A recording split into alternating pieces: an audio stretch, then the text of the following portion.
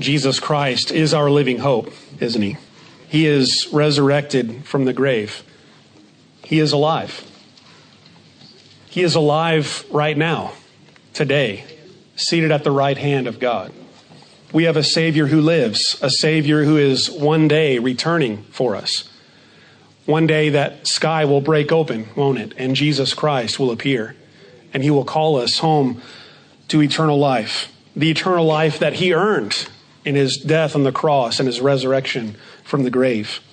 As we approach Easter Sunday, I wanted to take a few Sundays and just focus on that theme of the resurrection of Jesus Christ. And today I want to look together with you at a passage in Matthew chapter 12. Matthew chapter 12, verses 38 to 42. And this passage is one of the earliest moments in the ministry of Jesus in which he gives a prediction about the fact that he will rise again from the dead.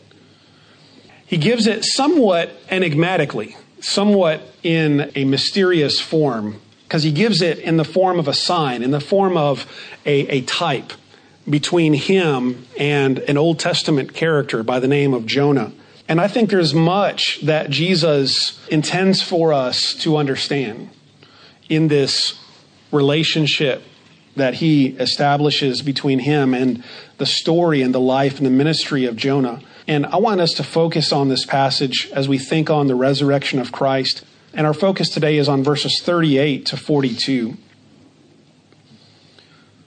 The passage says that then some of the Pharisees and teachers of the law said to him, "Teacher, we want to see a sign from you." He answered, "A wicked and adulterous generation asks for a sign, but none will be given it except the sign of the prophet Jonah.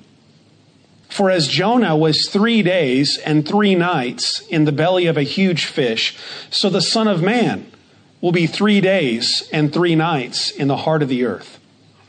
The men of Nineveh will stand up at the judgment with this generation and condemn it, for they repented at the preaching of Jonah, and now something greater than Jonah is here.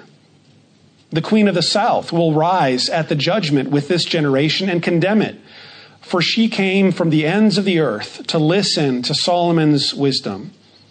And now something greater than Solomon is here." Let's bow in prayer together.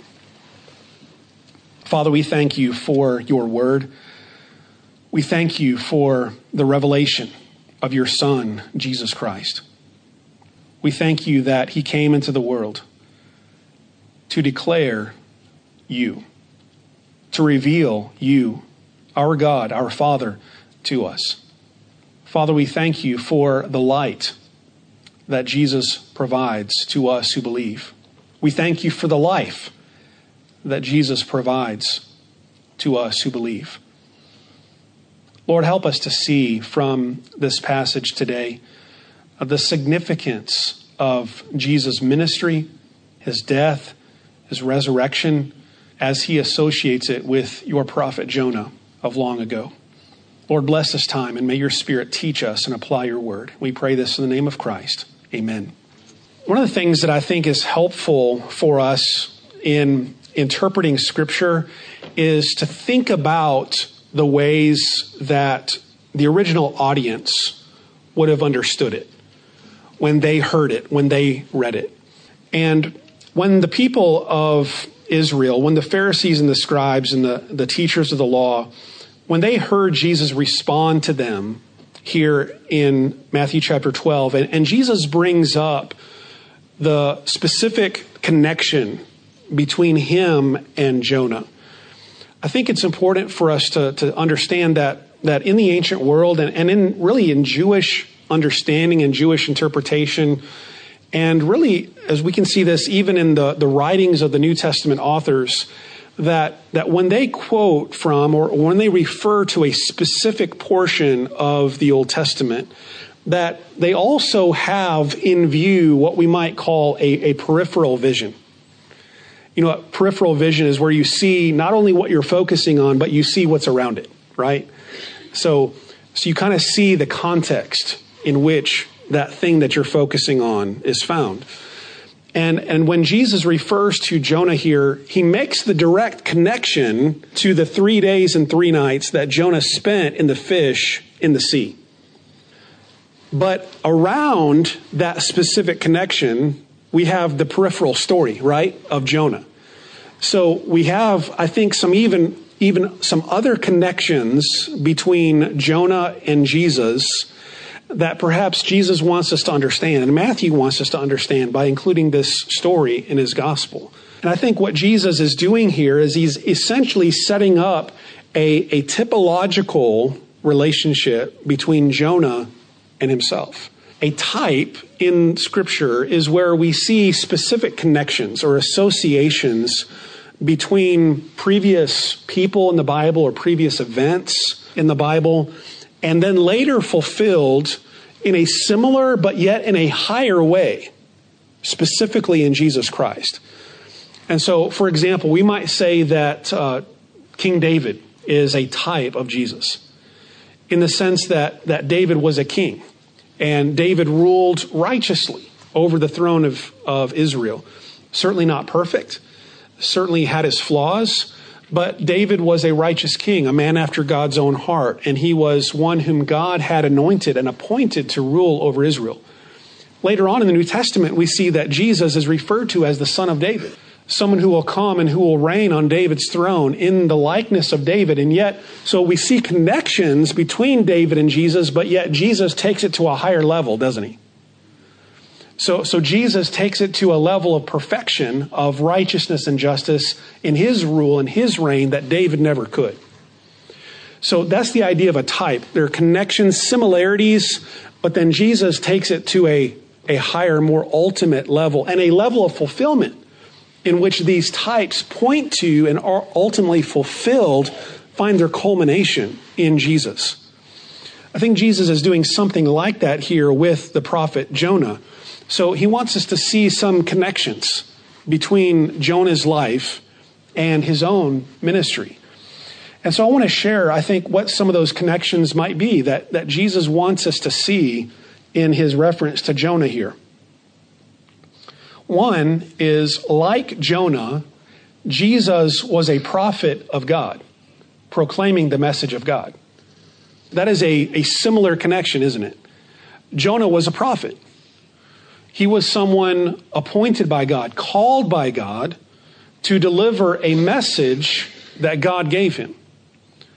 We see that connection fulfilled in Jesus Christ because there is no greater prophet than Jesus, is there? Now, when I say that Jesus is a prophet like Jonah, I'm not saying that that's all that Jesus is. Jesus is much more than that, isn't he? But in that connection, he is like Jonah. He is a prophet, someone called by God to deliver the message of God. And no one greater delivered the truth and the message of God than Jesus of Nazareth. And so he is like Jonah in that sense. He is a prophet proclaiming God's message. Also, like Jonah, Jesus was called as a prophet during a time of great Israelite unbelief.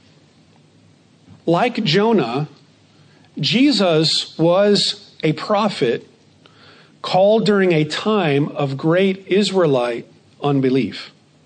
Listen to this from 2 Kings chapter 14. By the way, this is the only place, I believe, that I could find. This is the only place outside of the book of Jonah where the prophet Jonah is mentioned. In 2 Kings 14, 23 to 27, and it gives us some historical context to the ministry of Jonah.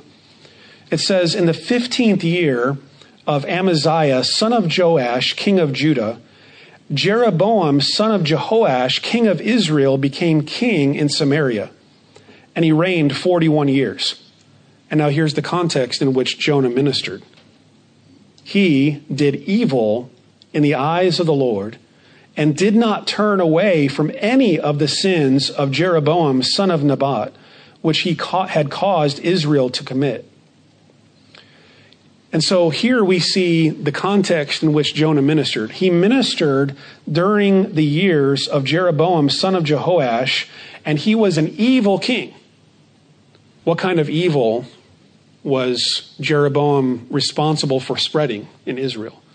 Well, probably like many of the kings of Israel in that day, he was responsible for spreading idolatry, false worship, Baal worship, worship of the other Canaanite gods. Child sacrifice was often associated with these false forms of Canaanite worship. Despicable acts, immoral acts associated with this false worship. He was a wicked king. That is the context in which Jonah ministered. And Jonah was a prophet from the northern kingdom. So imagine being a prophet called by God to minister to a people steeped in wickedness and idolatry and paganness. Sometimes we think of Jonah, and the only thing that we think of is what we read in the book of Jonah, right? We think of that one event, that one instance in his life where he was called by God to go to Nineveh and he ran. But think about the fact that from 2 Kings, we know that he was a prophet to the northern kingdom. We don't know anything else about what he said. We don't know anything else about what he preached, what he might have prophesied. But we know that he was a prophet called by God to the northern kingdom, and he was called to a people that did not receive him. A people that rejected his ministry because they were a people who remained in paganness, idolatry, and unbelief. Think about Jesus now. Jesus comes to Israel, right? He comes to Israel, he comes to Galilee, he comes to his own town in Nazareth. And what happens when Jesus shows up in Nazareth to his own people? They don't believe. They don't believe. What does the writer John tell us in John chapter 1? He came unto his own, and his own what? Received him not. Like Jonah, Jesus was a prophet called largely to an unbelieving Israel, to a people that did not receive him and did not believe. We can even see some of that unbelief here in verse 38 in the context where it says that the whole thing that brought this up was a challenge by the Pharisees and the scribes for Jesus to perform a sign for them. Now, think about the fact that up until this point in the flow of Jesus' ministry and in the flow of the Gospel of Matthew, Jesus has performed countless signs and wonders, hasn't he? He's already performed many miracles. In fact, earlier in Matthew chapter 12, we see that Jesus frees a man from an evil spirit who is demon-possessed and who is blind and mute because of this demon possession. And the religious teachers of the day make the astonishingly blasphemous claim that Jesus is casting out demons in the power of Satan himself. And now they have the audacity to ask Jesus for another sign.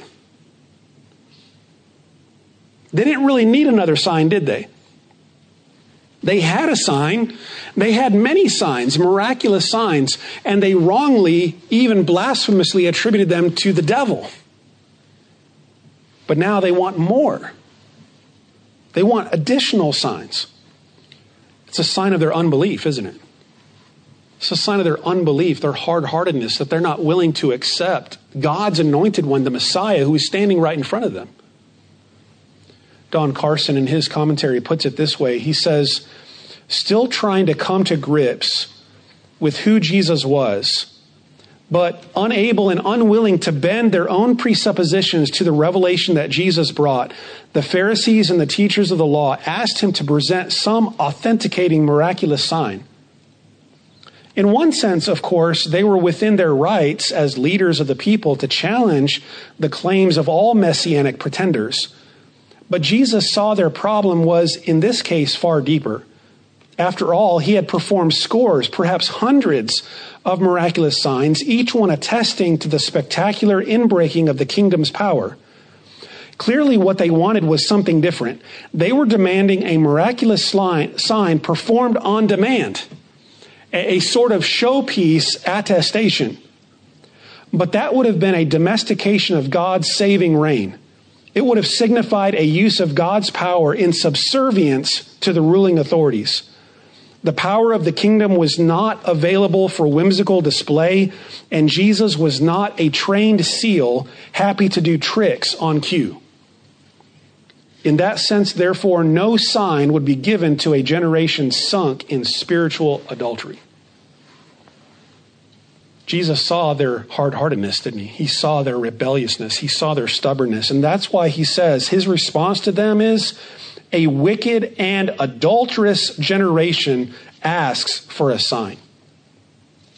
He saw their unbelief. He saw their wickedness. And what's interesting about Jesus' response is he specifically calls them an adulterous generation. Why is that significant? Because in the Old Testament, the concept of spiritual adultery was typically associated with idolatry. Idolatry. Think about that. Jesus is saying to the religious leaders, the elite of the holy people of Jesus' day, you are guilty of wickedness and spiritual adultery. You think you're worshiping God, but you're really idolaters. That's a powerful charge, isn't it? And yet also in that, he makes a connection to the time of Jonah, doesn't he? Because who is Jonah ministering to, if not idolaters? Jesus is coming to people who are unbelieving and who are guilty of spiritual adultery, idolatry. And so, like Jonah, Jesus saw a minimal response to his message among the Israelites. But, like Jonah, he saw an amazingly overwhelming positive response to his message among the Gentiles. You ever noticed in walking through the Gospels that how many times Jesus receives a positive response from the Gentiles? We see the centurion whom Jesus healed his servant. We see other Gentiles at different places in the Gospels. And it seems like whenever Gentiles pop up in the Gospels, it's because they have faith.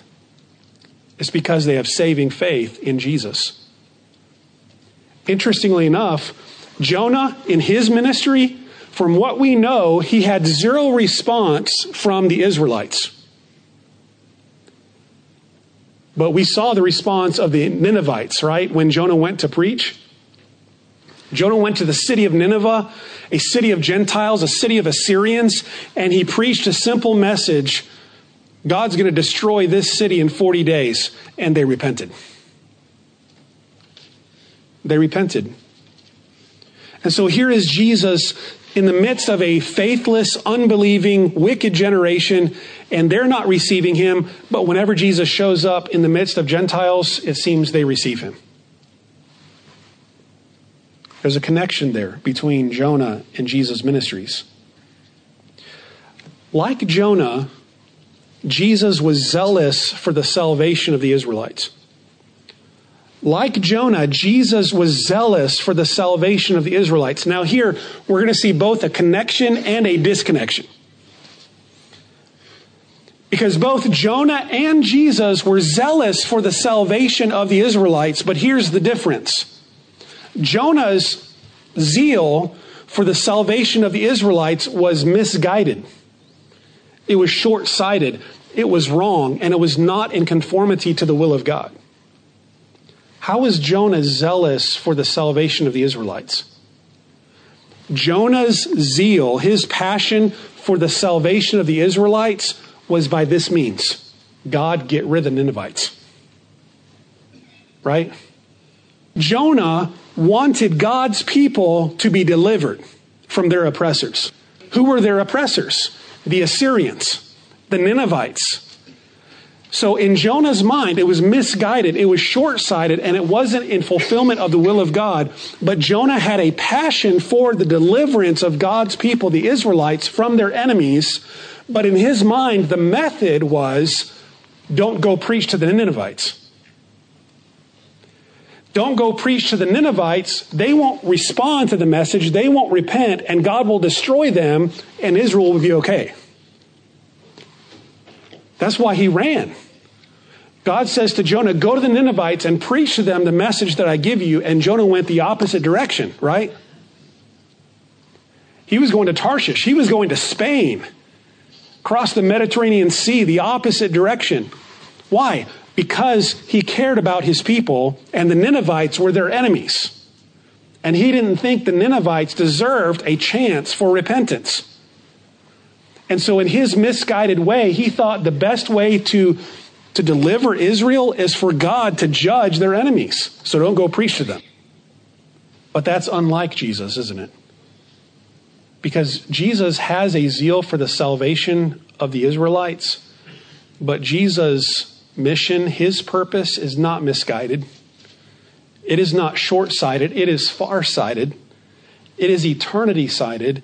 And unlike Jonah, Jesus was doing it in fulfillment of the will of God, not in contrary to the will of God.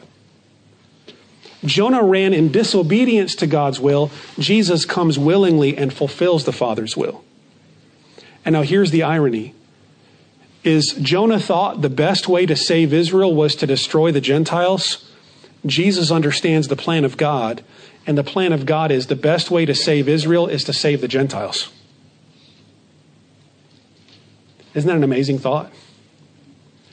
The best way to save Israel is to save the Gentiles too. And isn't that exactly what Paul says? We just finished it in Romans chapter 11. Here's God's plan. Israel was hard-hearted.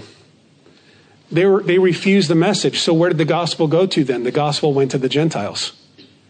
The Gentiles received it. So that what? So that then God could turn around and arouse some jealousy in Israel, and their hearts would be softened and they would receive the gospel and be saved.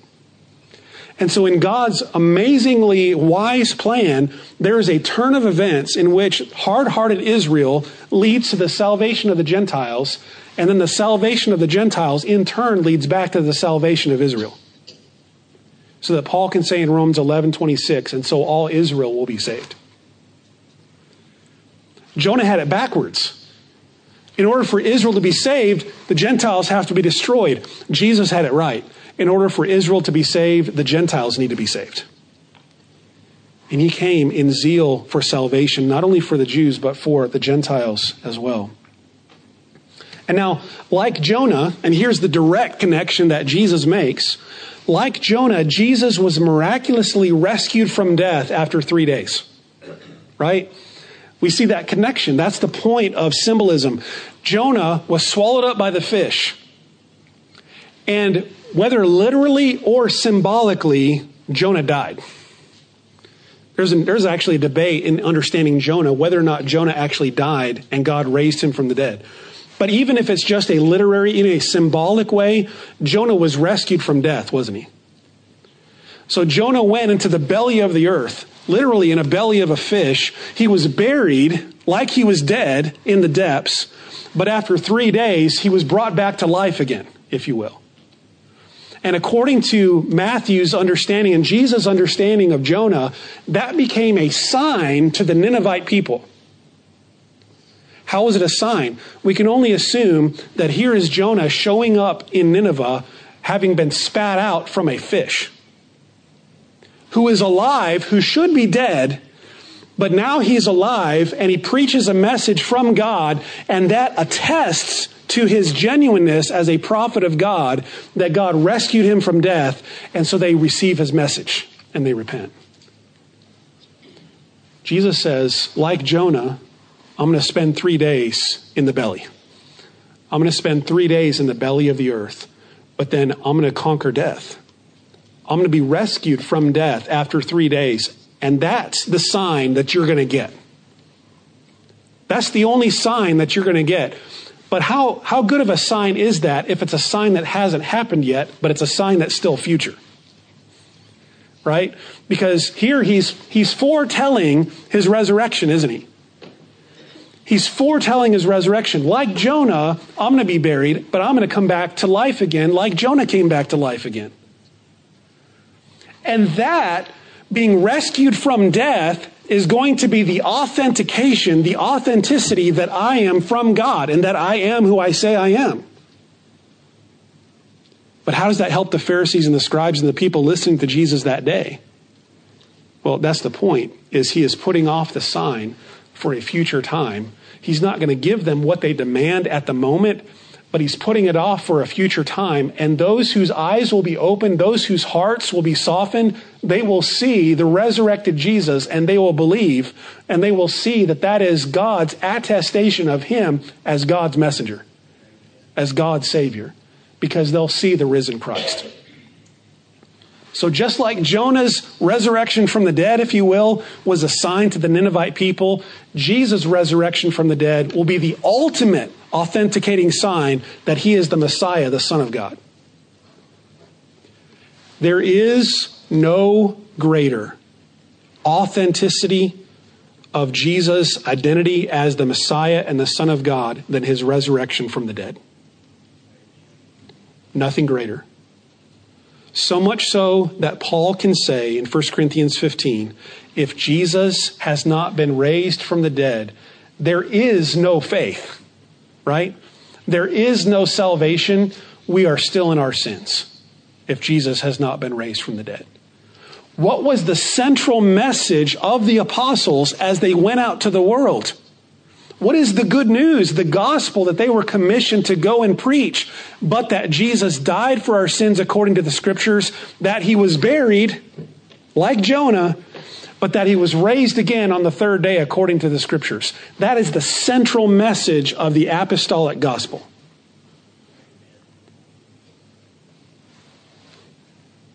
Like Jonah, he will be raised from the dead.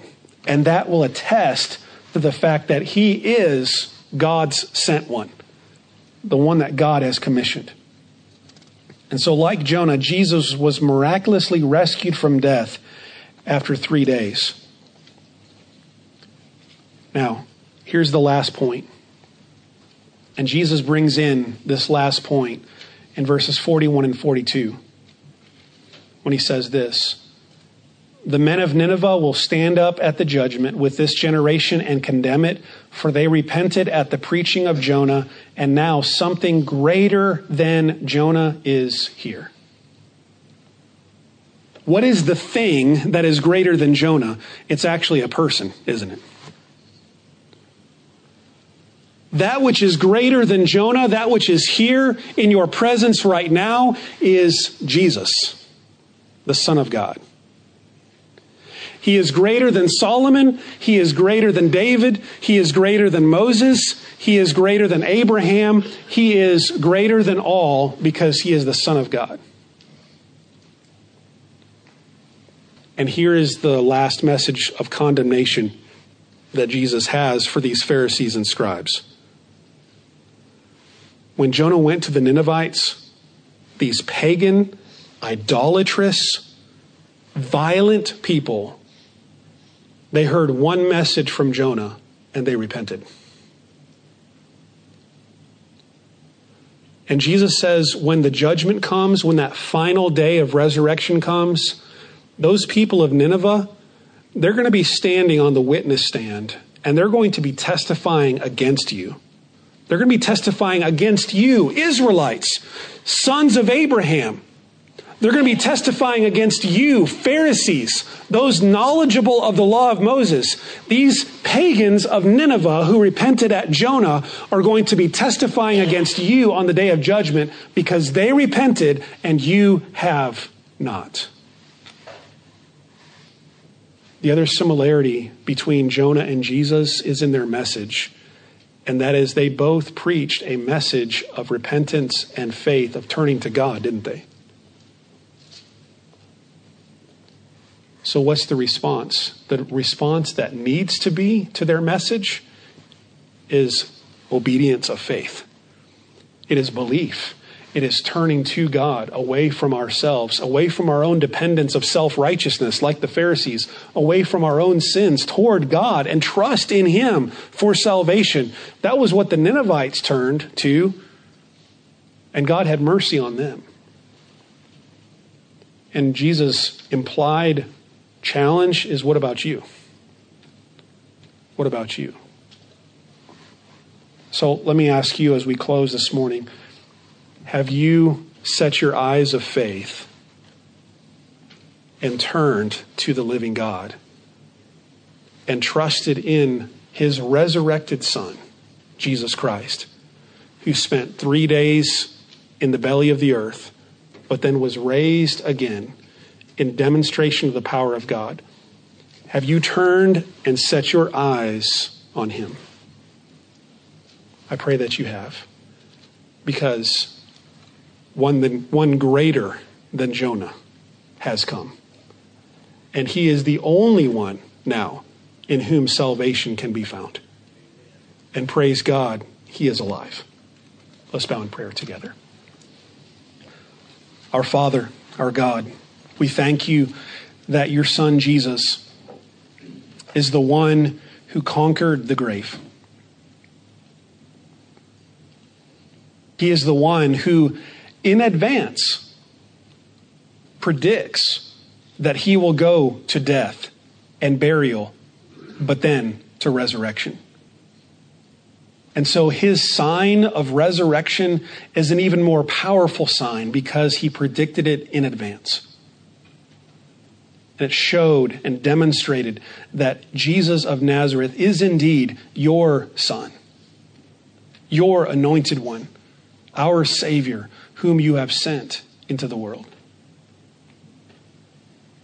Father, by your grace, by the movement of your Spirit, may we confess and acknowledge that Jesus Christ is the risen Lord, to the glory of God the Father. Save us, Father. Redeem us, rescue us from our sin through the death, life, and resurrection of Jesus Christ.